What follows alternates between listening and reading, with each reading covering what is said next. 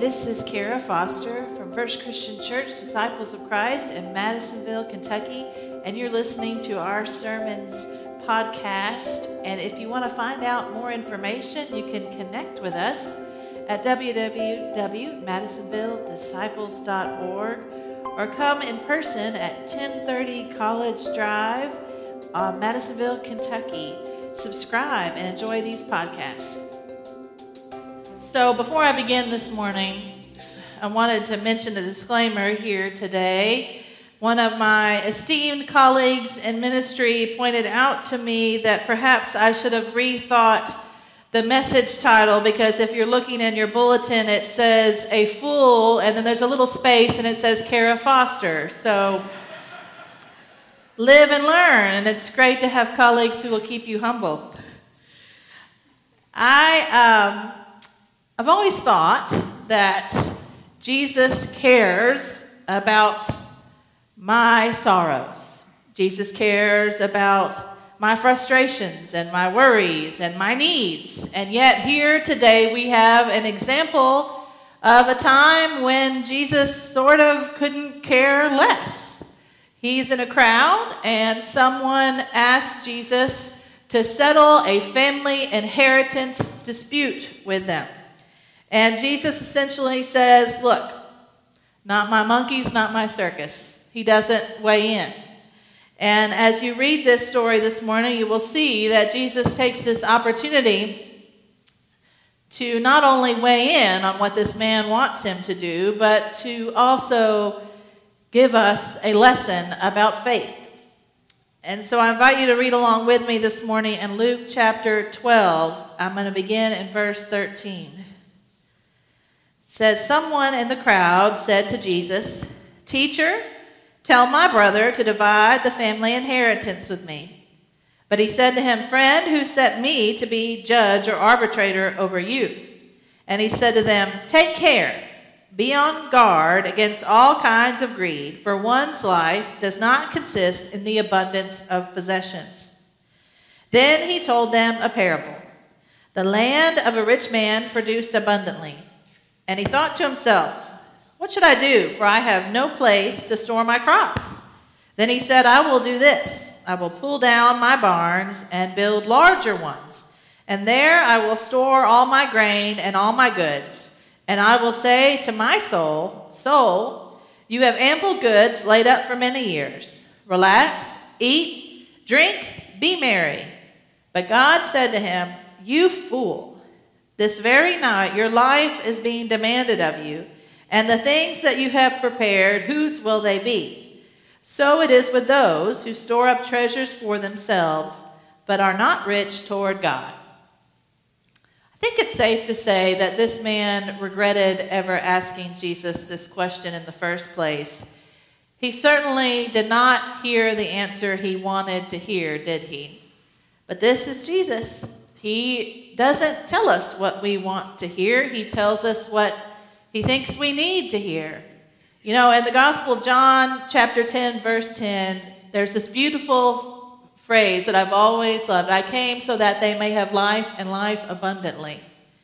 And here we are with a story of a man who's surrounded by abundance. And yet I have a feeling Jesus might say he's living the opposite of an abundant life. He's a rich landowner. He's had a great year of harvest. But Jesus calls him a fool. He's a fool. And through this story, we have an example of what not to do, of who not to be. So what's so bad about this guy they call a fool? Well, we know that he was already a rich man and he had a banner year of crops. But there's no mention that he gained this money unfairly. No mention that he exploited his workers or cheated the system. He's had a good year, and the harvest has been plentiful. Certainly nothing wrong about that. But there's so much harvest that he couldn't store it all. So he decides to take his old barns down and build himself some bigger and better barns. He says, "I'll take down these barns and I'll build larger barns. And I will say to my soul, Soul, you have ample goods laid up for many years. Relax, eat, drink, and be merry. Have you noticed this man is talking to himself? It's a totally one-sided conversation. He even is practically answering himself. I'll take down the barns. I will build bigger ones. I will have plenty stored away. I will say to my soul, soul, you have ample goods laid up. It's all about him. Me, me, me. It's bigger barns. I'll take down the old ones. I'll say to my soul, he's completely wrapped up.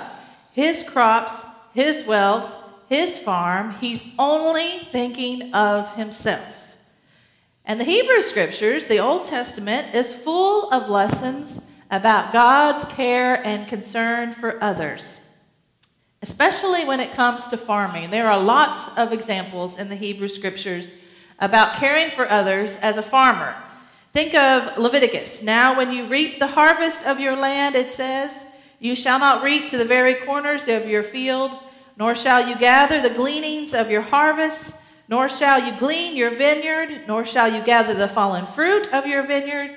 You shall leave them for the needy and for the stranger. I am the Lord your God. Or this one, when you reap the harvest of your land, you shall not reap to the very corners of your field, nor gather the gleaning of your harvest. You are to leave them for the needy and the alien. I am the Lord your God. We see so many examples of this concept of gleaning, of leaving something for others. The story of Ruth features gleaning. We know that it's mentioned in Job and Isaiah and Deuteronomy and Micah and Jeremiah. Again and again, there's this message of care and concern for others. Here in Deuteronomy, it says, when you reap your harvest, and then you've forgotten your sheaf in the field, you shall not go back to get it. It shall be for the alien, for the orphan, and for the widow, in order that the Lord your God may bless you in all the work of your hands.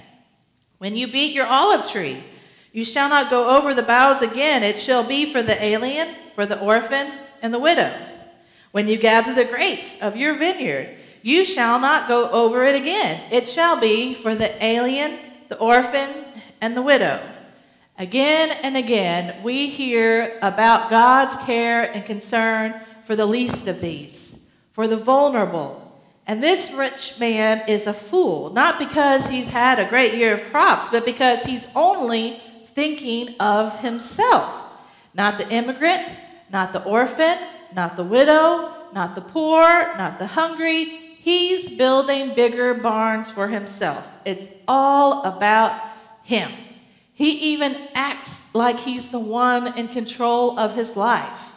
I'll eat, I'll drink, I'll be merry. He doesn't need anyone or anything, not even God. And Jesus says, this very night, your life could be demanded of you, and it'll all be over, and whose stuff will it be then?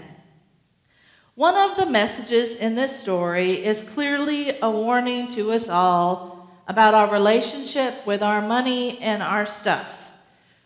Our Savior, church, our Savior was a homeless itinerant rabbi who had nothing and shared everything. He gave everything. One of our early Christian thinkers and writers, Augustine, once said that God has given us people to love and things to use. And he described it being as sin when we get those confused and think it's things to love and people to use. And maybe there's a part of you today that recognizes yourself a little bit in this farmer, if we're honest with ourselves, of being preoccupied with our own selves, with number one in our lives, maybe even feeling a little too self-involved. Can you remember the last time you did something for somebody? Not family, not even a good friend, just something for somebody with nothing in it for you. This man is totally and completely about himself. He's self-absorbed. Here he is tearing down good barns to build bigger and better barns for all his stuff. And yet I think to myself, an example of someone I want to be like. A man I remember well from my Tennessee days. He was a long-term food pantry volunteer. He was there when they opened up the food pantry, and he was a steady and reliable volunteer. And when I knew him, he was still volunteering up into his upper 80s. And when his sight began to fail him too much, he no longer could drive. He would hitch a ride with whoever was volunteering with him that day.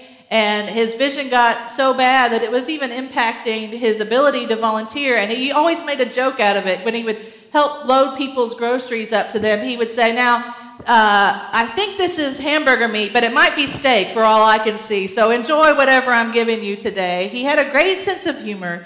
He always loved to eat at our church whenever we had a meal. He was a member of the Presbyterian church, but whenever there was a covered dish dinner at First Christian, all of a sudden he was a member of the Christian church. He was a great guy. And one time I went to see him in the hospital, and I think I was trying to tell him, hey, like, you can put your feet up for a while, take a break. He was 89. And he was telling me, no, I hope I can get back to my shift next week at the food pantry. And I still remember him saying to me, what am I going to do? I'm just going to sit at home? I know that life is meant for serving others. My faith has taught me that a long time ago, and I hope to be able to do that as long as God lets me. Abundant life. Abundant life. And meanwhile, here is our example today of a fool, of what not to do, of who not to be. He's tearing down his barns. He's building bigger ones. He's congratulating himself. He's priding himself. And what he has, although it is already so much, it's not enough for him. He wants a little bit more. You know that feeling? You tell yourself when things are just a little bit different, when I get this, then my life will be so much better. And meanwhile, there's that quote, I don't even know who said it, but the secret to having it all is knowing you already do. That feeling within us of never fully being satisfied, of never recognizing that what you have is already enough. Jesus calls this man today a fool. Your life can be demanded of you tonight, and the things you have prepared, whose will they be? So it is with those who store up treasures for themselves, but are not rich toward God. So it is with those who store up treasures for themselves, but are not rich toward God. That's the thing about this passage. We start out reading it and we think it's a message about our wallets, but it's also a message to our hearts too. That feeling of always looking out for number one. And if we aren't careful, we can spend our whole life like the greyhounds at the races, chasing a fake rabbit in a game you can't win because it's rigged. No matter how fast and how hard you run, you're never going to win that race. And here is Jesus offering all of us a different way. I came that they might have life and life abundantly. So what are the good gifts of God's abundance in your life today? The fruit of the harvest, so to speak. Is it family, friends, a dog who loves you no matter what, a new cat at home, health, air in your lungs, education, a job, this church? What is the good gifts of God's abundance in your life? You know, I mentioned the memory of my own. I remember back in Tennessee, there was a kid in our church who was a part of our youth group on Wednesday nights. And she had pretty much every strike against her that you could imagine in life. She had lived in poverty, parents struggled with addiction, experience of violence in her house. She had everything up against her. She was a great kid, is a great kid, just a really hard home life. And I was in the midst of my own trenches of life with 2 babies and a full-time job, and I knew she needed a little money. And so I said, how about you come to the house and I pay you to watch these little angels here while I do some work at home? And she said, sure. And so I went and got her, And we didn't live, we probably lived less than 2 miles apart. And I brought her to my house, my typical 3-bedroom, very normal middle-class house. And she walked in behind me at the front door and she said, "Wow, Pastor Kara, you have a Pinterest house. This is amazing. Oh my gosh, this is gorgeous. You're rich." And I'm telling you, I was so uncomfortable. I'd probably change the subject as quickly as she was going on about it. She was oohing and on all over the house. And she helped me with the kids that day, and I took her home. And I still remember coming back through the doors of my house and seeing it in a whole new way. What are the gifts of God's abundance in your life? Take a moment to just call those things to mind with me this morning. What are the gifts of God's abundance? Now, here's the harder question. How can you use the abundance of your life to serve others? How can you use that abundance to serve others? You see, I had to ask you that question today. I'd be foolish not to. Amen.